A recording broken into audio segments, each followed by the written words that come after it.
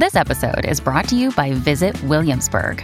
In Williamsburg, Virginia, there's never too much of a good thing. Whether you're a foodie, a golfer, a history buff, a shopaholic, an outdoor enthusiast, or a thrill seeker, you'll find what you came for here and more. So ask yourself, what is it you want? Discover Williamsburg and plan your trip at visitwilliamsburg.com. When you need mealtime inspiration, it's worth shopping Kroger, where you'll find over 30,000 mouth-watering choices that excite your inner foodie. And no matter what tasty choice you make, you'll enjoy our everyday low prices, plus extra ways to save, like digital coupons worth over $600 each week. You can also save up to $1 off per gallon at the pump with fuel points. More savings and more inspiring flavors make shopping Kroger worth it every time. Kroger, fresh for everyone. Fuel restrictions apply. Another day is here, and you're ready for it. What to wear? Check. Breakfast, lunch, and dinner? Check. Planning for what's next and how to save for it? That's where Bank of America can help. For your financial to-dos, Bank of America has experts ready to help get you closer to your goals. Get started at one of our local financial centers or 24/7 in our mobile banking app. Find a location near you at bankofamerica.com/talktous. What would you like the power to do? Mobile banking requires downloading the app and is only available for select devices. Message and data rates may apply. Bank of America N.A., member FDIC. Welcome to the New Books Network. Welcome to New Books in Fantasy, a podcast channel on the New Books Network. This is your host, Gabrielle Martin. Today I'm talking with Kelly Barnes about her retelling of a Japanese fairy tale. In her book, it's called The Crane Husband. Our unnamed narrator, a 15-year-old girl, manages to care for her 6-year-old brother and creative but irresponsible mother by skipping school and selling her mother's artwork. Her father taught her everything useful before he died, and much like Katniss in Hunger Games, she devotes herself to keeping her small family afloat and dodging a social worker's effort to intervene. The Crane Husband opens with the arrival of her mother's newest lover, an insolent giant crane that demands every bit of her mother's attention while returning her affection with raucous sex and deep cuts from his razor-sharp beak.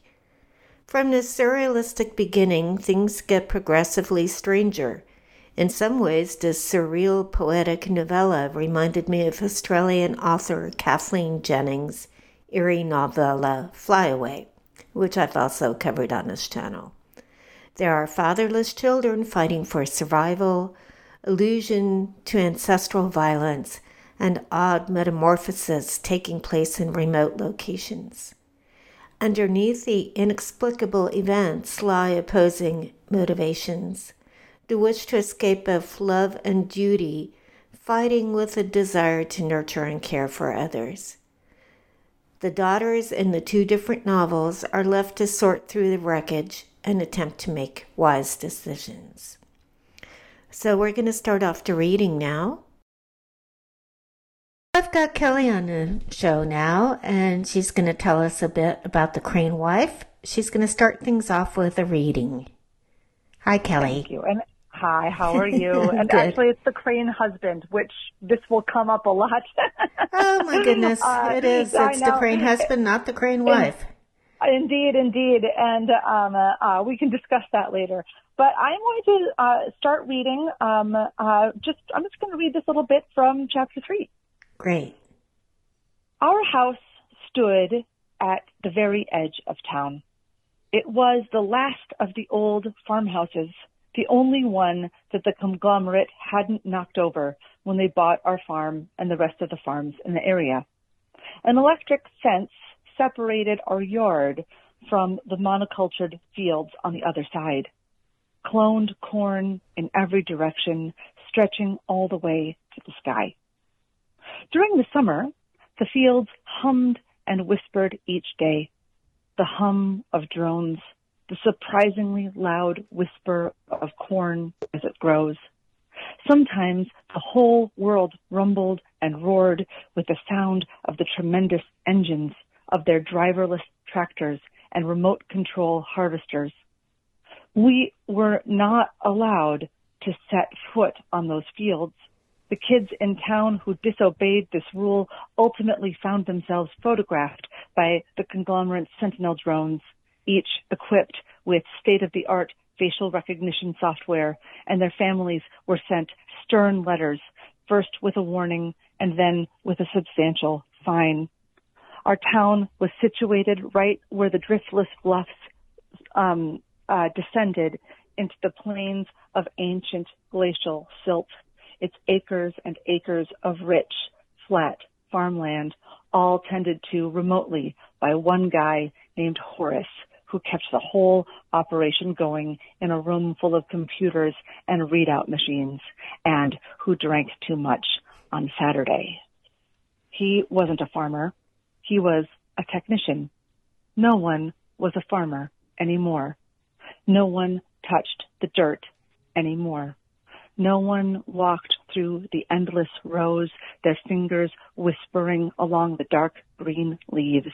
No one was allowed. Not us, not strangers, not animals. Even the birds weren't allowed. Every day, the drones moved back and forth, guarding a world made only for corn. Okay. So I think my first question is going to be about the mistake I just made. So originally the fairy tale was called The Crane Wife. Yes, and the title of your book is The Crane Husband. Tell us a bit about the original and how it changed to The Crane Husband. That's a really good question. I didn't come at the story intending to invert the original fairy tale. I think about that fairy tale though all the time. It's been a favorite of mine really since I was a little kid. I was, kind of a fairy tale obsessed kid. Mm-hmm.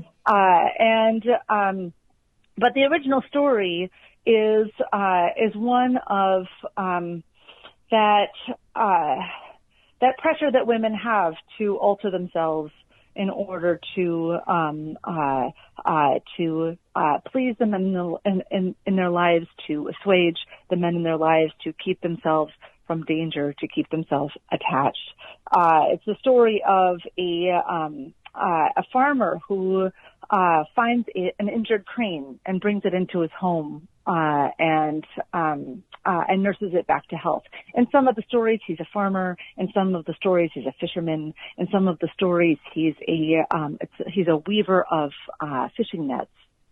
But it all starts out the same. A man finds an injured crane, brings it into his home, and nurses it to health. And eventually it does restore itself to health, and he takes it outside, and the crane flies away.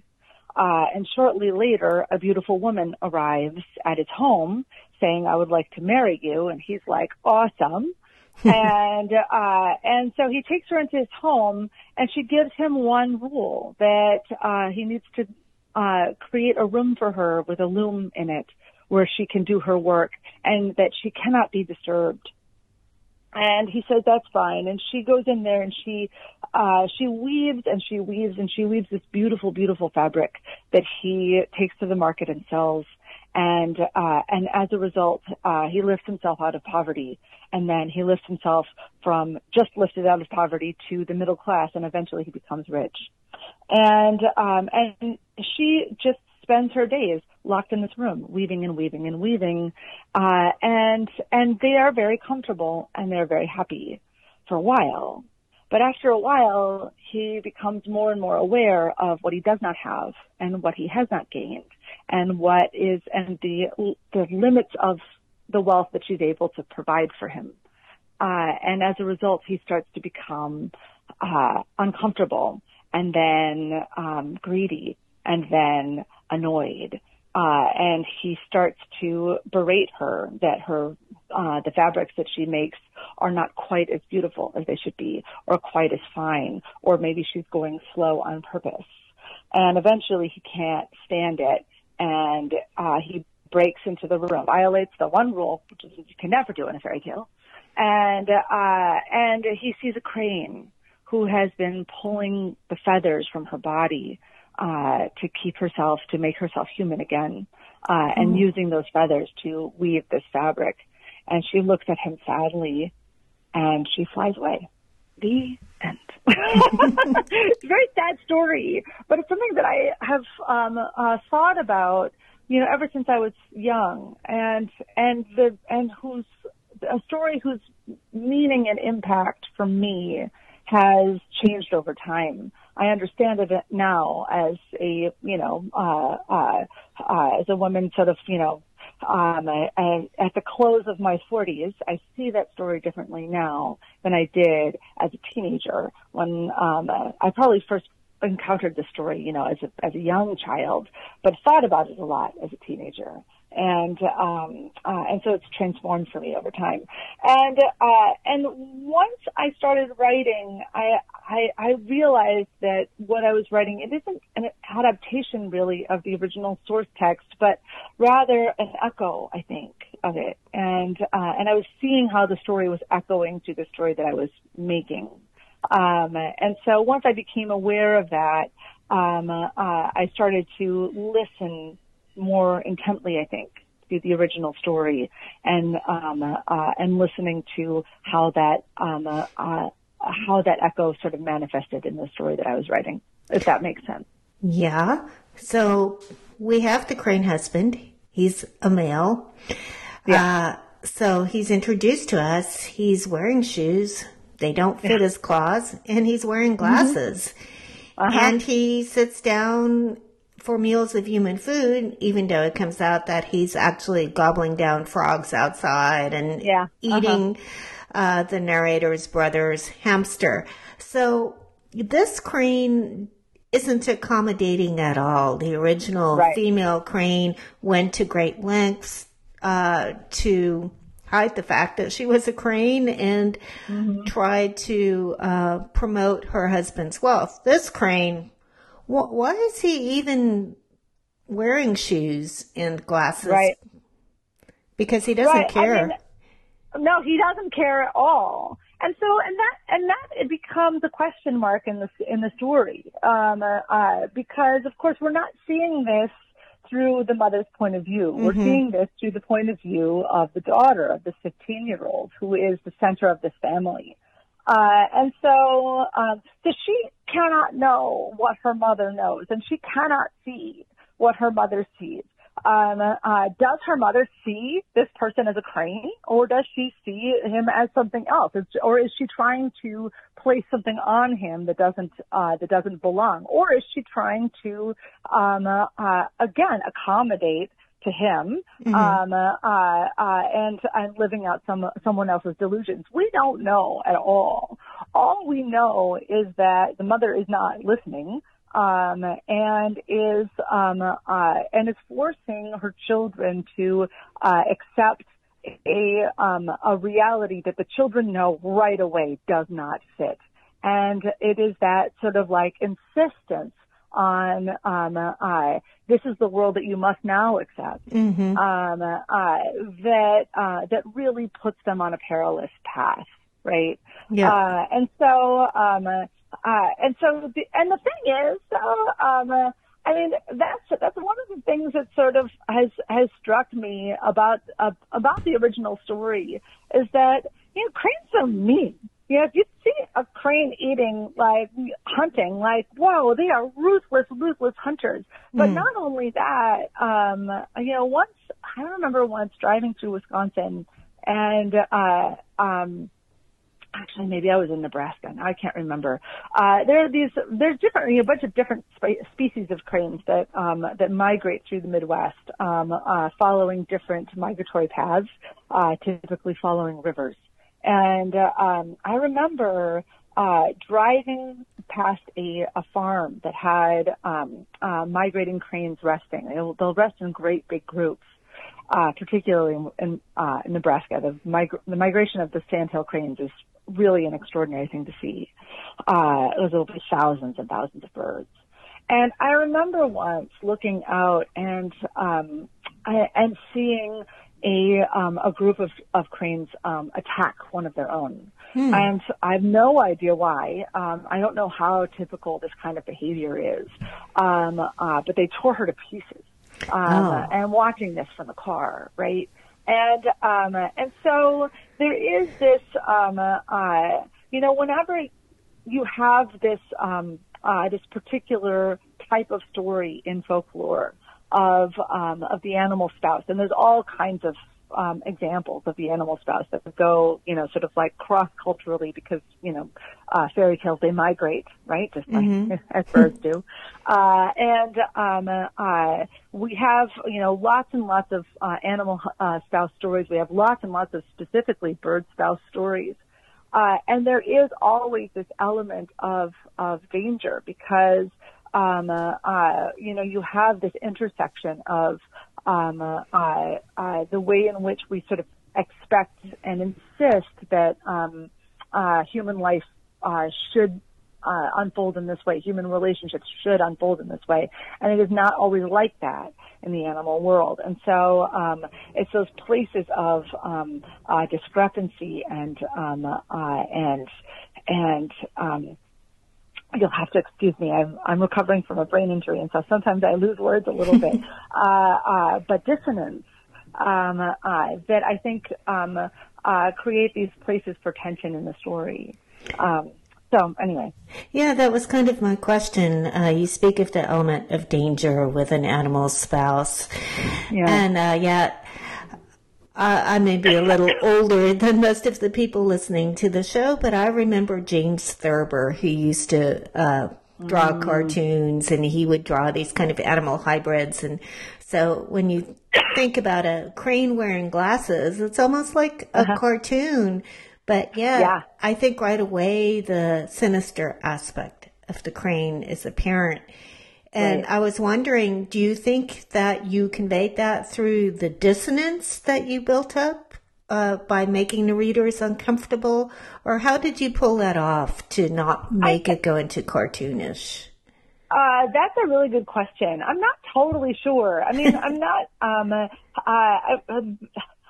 always really impressed by the writers who have this great deal of intentionality and planning and sort of intellectualization of their work. Mm-hmm. I think it's super admirable, and I'm amazed at them all the time. I'm not like that at all. I tend to write as an act of discovery, but also as this place of curiosity, that my brain has brought me to this place, my imagination has brought me to this place. And primarily my job is to pin the experience down and to bring that experience to the reader. And so I'm not totally sure how it worked. Mm-hmm. I don't. I mean, I think if I'm to think about it really like specifically, and I wasn't doing this with any stated intention at all, but I think that one of the reasons why it works is because it's not the crane that's terrifying. It's not the hat that's terrifying. It's not his claws coming out of the shoes that is terrifying. What is terrifying is the fact that you have this kid who is staring at their mother, and their mother is not operating with the same rules of reality that she is.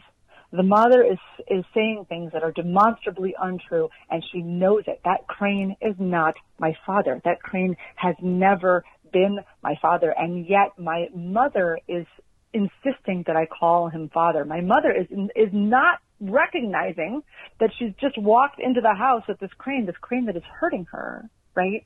And it's the refusal to speak to these verifiable facts and reality, and to insist that things that to insist that these imaginary things are true, and these very clearly real things are not true at all, right? That's the frightening thing. I think the mother is the frightening thing then. Yeah. As you said, mm-hmm. They're in a perilous situation. They've actually been in a perilous situation ever since the real father has died, but the daughter, our narrator, has been able to manage it until now. So the mother has abdicated responsibility most of her life. First, her husband looked after the kids, and he seemed to have had a premonition that things were going to go badly. He prepared his daughter, who's telling the story. He showed her how to do accounting, load a gun, take care of a lot of other things. So I kind of wanted to explore the relationship between the mother's unwillingness to cope and a series of abusive relationships that she seems drawn to. How do those two things tie together? That's a really good question. I mean, the thing about generational trauma and generational abuse is that I do think that it interrupts a person's ability to know what normal looks like, right? And to know what healthy looks like, and to know what safety looks like. And in fact, one of the problems is that when you grow up in chaos, chaos feels safe to you, right? When you grow up with dysfunction, dysfunction feels safe and normal to you. And in fact, as human beings, we are pretty scared of change. That change feels somewhat dangerous. So you see this mom who, we have all of these hints and intimations that she has also grown up with chaos and probably violence too, and that is normalized in a very primal part of her, and so because she is accustomed to chaos, because she feels safe with chaos, she becomes inured to it and is really unable to see the effects that it's having on her children. But from the kid's point of view, that is also true, right? There are supports available. There's help available, and yet all of those seem so scary to our dear narrator, whose only thought is to keep this reality alive, to keep this reality going, and to protect her family at all costs, even if by doing so she's actually putting her family at risk, right? They have an extremely dangerous individual with them. They have probably had previous dangerous individuals, but that seemed okay to her because she knew they wouldn't stick around, right? Well, that's not safe. That's not safe at all. Nobody is surviving in this environment at all. And yet it's that, that we become accustomed to really extraordinary things, and we become accustomed to harmful things all the time, right? Yeah. And we, and I mean, I think that was, that's been, people's concerns about, these fairly devastating alterations in the culture as we, become inured to violence, as we become inured to, sort of nasty behavior, amongst our politicians and our business leaders and everything else, that very all confrontational. of these things become normalized. Yeah. And that's dangerous when these things become normalized. That's happened in about the last 5-6 years. 8 years. I How noticed public that discourse has changed. So anyway, it's this is another story that I kind of wrote by accident, right? And I wrote it, largely. I wrote the story in an RV, right? So we bought this rickety RV, my family and I, because the pandemic was going like crazy, and we had our 2 older kids were going to go to college, and we thought, okay, this is how we can get them to school safely. We can trundle them in this little virus-free bubble across the country, drop one off, drop the other off, maybe see some family. My husband's sister was recovering from cancer, and this would be the only way we could see her, was outside sleeping in our little beds on wheels. And so, I wrote this story as we were going across the country in this rattly machine. Trying to hang on to this moment of okayness when nothing in the country was okay, right? But it was remarkable to me, how quickly we had become accustomed to this sense of sort of general cultural distress, right? Anyway, and so I didn't really know where the story was going to take me or what I was really doing with it. But I know that that a lot of what I was trying to sort of make happen was coming from this sort of general sense of dis-ease. Anyway. Do you think that's one of the ways or one of the things that was bubbling underneath when you superimposed a Japanese fairy tale onto a dystopian landscape? Because they're two very different things. You have magical transformations, and then you have this setting where corporations control resources, a giant crane on one hand, and drones in fields of genetically modified crops. Could that have been influenced by your RV journey through? For sure. Yeah, for sure. And 100%. I mean, because we were driving through farmland, we were driving through, Wisconsin, and then Illinois, and then Indiana. And one of the things when you're going through, and then into Kentucky and West Virginia and all this other stuff, and one of the things when you're driving through farm country is, this landscape gets called dystopian, but it's really not. It's only a titch beyond where we are right now, right? The largest single owner of farmland in America is Bill Gates, right? He owns the majority of the farmland right now. I had no idea. I don't live in the States anymore. And maybe not the majority, but he's the largest single landowner of farmland in the United States. And this corporatization, this conglomeratization of farmland has been happening for a very long time. This monoculture approach to how we plant has been happening for a long time. We already have drones in fields. And so I don't even, consider it particularly dystopian. I think that and in fact, our protagonist says that too, I'm not saying this to blame anybody, the world changes. But it doesn't mean that that's without loss and sorrow too.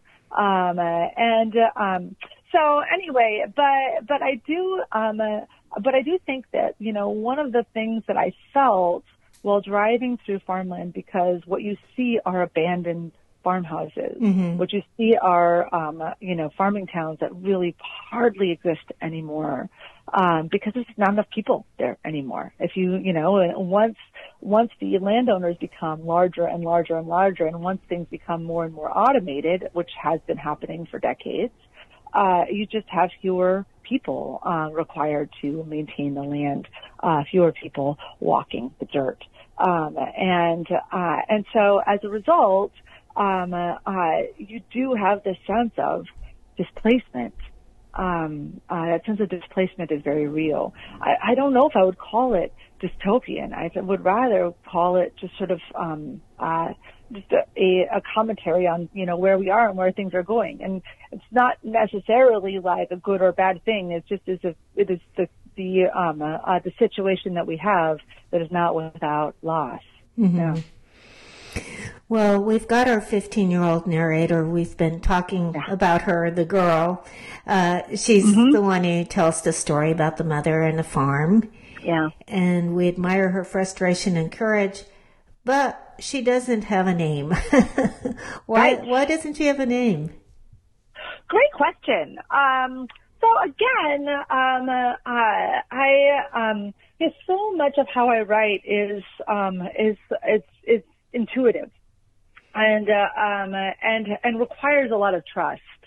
And I've been working for some time on this sort of grand unified theory of fiction. It's not there yet, but I do see the creation of fiction as this collaboration between the front brain and the back brain. The front brain that is our where we keep our language, right, and where we keep our logic, where we keep our cognition. It's where we try to find the truth of things. That happens in our prefrontal cortex. Our back brain, our mid and back brain is is where language doesn't live. But rather it's where we think in feelings. It's where we think in pictures. It's where we think in metaphor. And so I've had this experience before where I'll have a story that begins that I don't really know where it's coming from, but I do know that I've been fussing about a thing. I've been fussing about a question or a thing that I'm trying to find the truth of.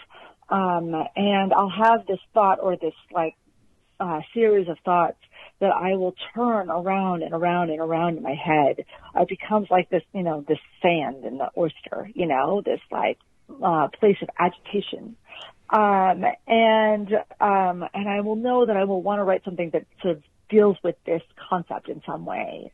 But I won't really know what that will look like or what that will be. And then later on, I'll have, my stories typically begin either with a sentence that pleases me or with some kind of,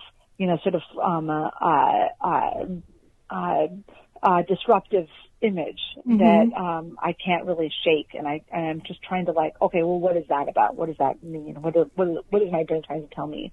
And it takes me a while to realize, this series of images are actually related to this other series of thoughts that I was trying to get to the bottom of, that the part of my brain that operates in an image and metaphor and emotion is talking back to the part of my brain that is fussed about a question, right? And so when I was writing, but it requires a lot of trust. Being okay, well, I don't know where this is going to go, but I'm just going to follow this where this leads, and hopefully I'll get some kind of answer. And it doesn't always happen, which is why we don't publish those stories. Oh, okay, yeah. But I do know that I did not have the intention to not name her. I only realized at the end that she was never named. And so I asked myself for a while, does it work this way? And I think it does. And I think it does because of the fairy tale aspect of it. In fairy tales, our characters are rarely named, right? They are, one day brother and sister went into the woods, right? It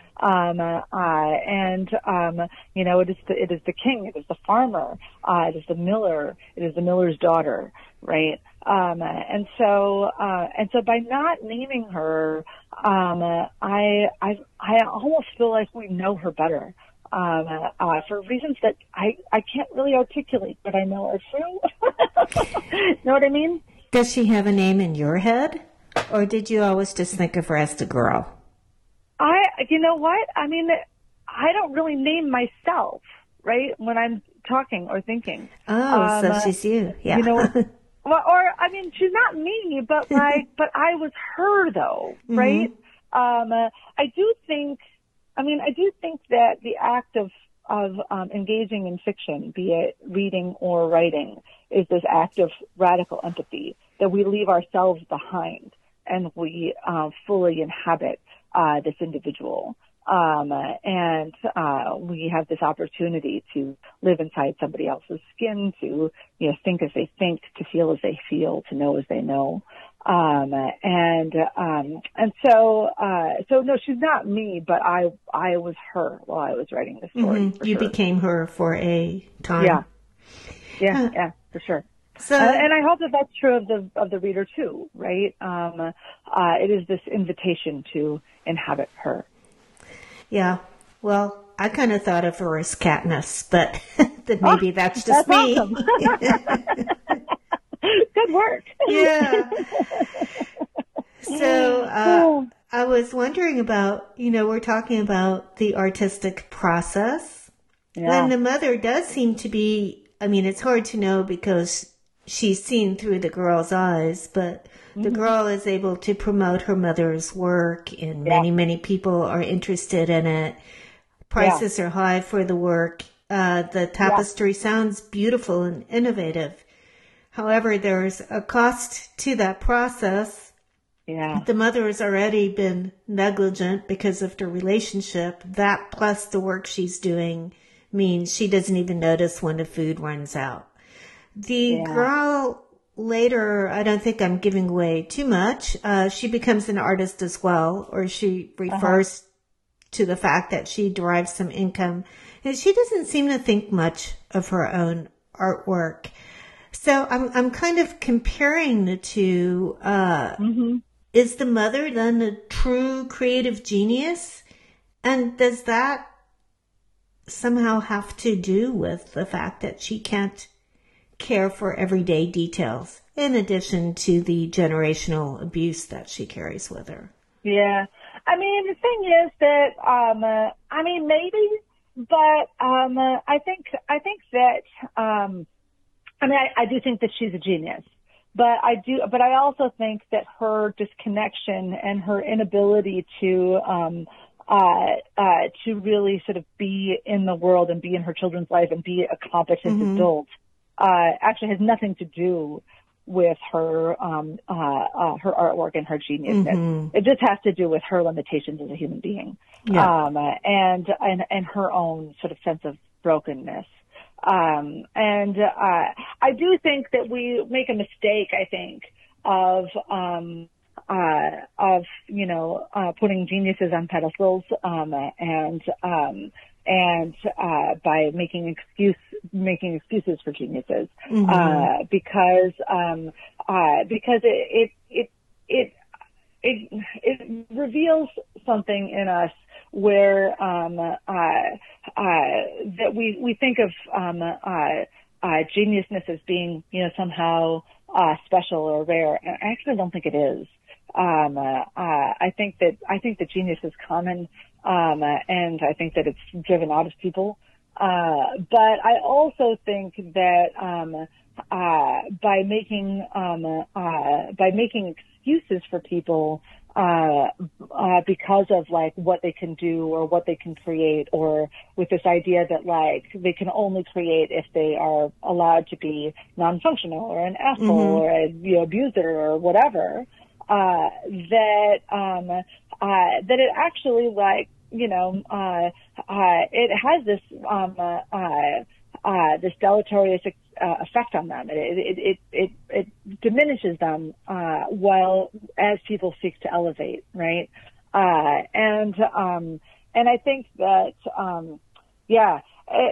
in the case of the girl, like, she might be, we don't really super know what her talents are. We do know that she's able to make a living, from her artwork, which is no small thing. But we also know that, the choices that she's making in her life have much more to do with, not wanting to be like her mother. That's true. And wanting to,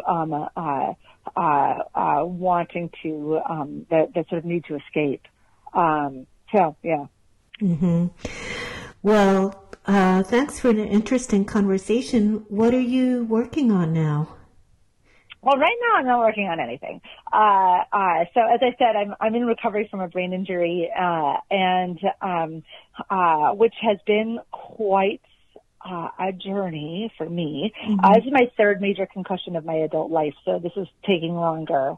But so I couldn't drive for 8 months, and sort of had double vision for about another 8.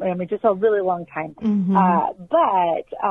So one of the benefits of having a serious brain injury is that I don't experience anxiety anymore. I used to have anxiety all the time because I can really only hold one thought at a time. Mm-hmm. Anxiety is a disorder of narration typically, and it requires the ability to be able to stack your thoughts in order to harm ourselves in that way. I love that. Anxiety is a disorder of narration. I'm going to write that down. Oh yeah, I mean, I have written about both anxiety and depression as being narrative disorders, and of course because we're narrative thinkers, right? Mm-hmm.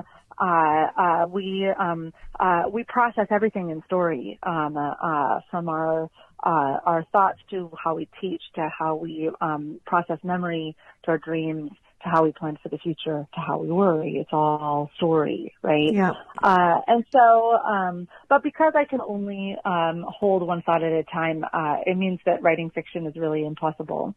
What I can do, and what I've been doing, is I write one sentence that pleases me, and I write it on a little note card, and then I recycle it, which is actually not the first time that I have done this. So after The Girl Who Drank the Moon came out, I also had a major concussion then as well, and then all kinds of stuff was happening. I had one of my children get really sick, and also 2016 happened, and it felt like the world was ending to me. And I just thought, I'm not sure if I'm going to write again, and I almost didn't.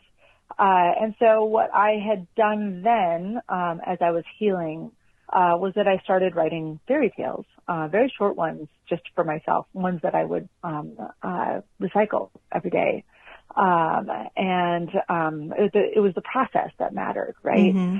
And I did actually think that, maybe there wasn't a place in the marketplace for my voice anymore. Maybe it didn't really matter if I didn't write anymore. We've all had that thought. Right. But particularly, I couldn't see my way through this particular sort of reordering of my brain at the time. But eventually, one of the stories, sort of stuck with me, and I kind of wanted to keep going with it. And then, and that turned into The Ogress and the Orphans. And then I had another thing that turned into When Women Were Dragons. And then I had this thing that turned into The Crane Husband. So despite thinking that I was never going to write again, it turned into a very productive time. So we'll see where we are with this. I mean, it's been a year, and I'm still not all the way better. But I'm working on it, so we'll see. Well, how can we stay up to date if you do get another book published or finish one at least? That's a great question. I'm ostensibly on Twitter, but I'll probably leave. I do have, you can check my website. I'm not awesome about keeping that up to date, but I do my best. And that's at kellybarnhill.com. But people can also find me on Instagram, which is Insufferable Blabbermouth on Instagram. So you can find me there. Blabbermouth? Okay. Know, Insufferable Blabbermouth is my handle on Instagram. This gives my children no end to embarrassment, but you know what? It's what I put on there, and that's what I'm stuck with. And so that's where you can find me there. Okay. Well, thanks so much for chatting with me today. Hey, thank you so much. It was really fun. Yeah, it was. Bye-bye. Take care. Bye-bye. Thanks for listening to me today on the New Books Network in Fantasy. I've been talking to Kelly Barnhill about the feminist retelling of a Japanese fairy tale in her novella, The Crane Husband. I'm your host, Gabrielle Martin, and I'll be saying goodbye. I'm taking an extended sabbatical from podcasting. If you know someone who might be interested in taking my place, please direct them to the information about hosting on the New Books Network website. It's been a great job. Thanks.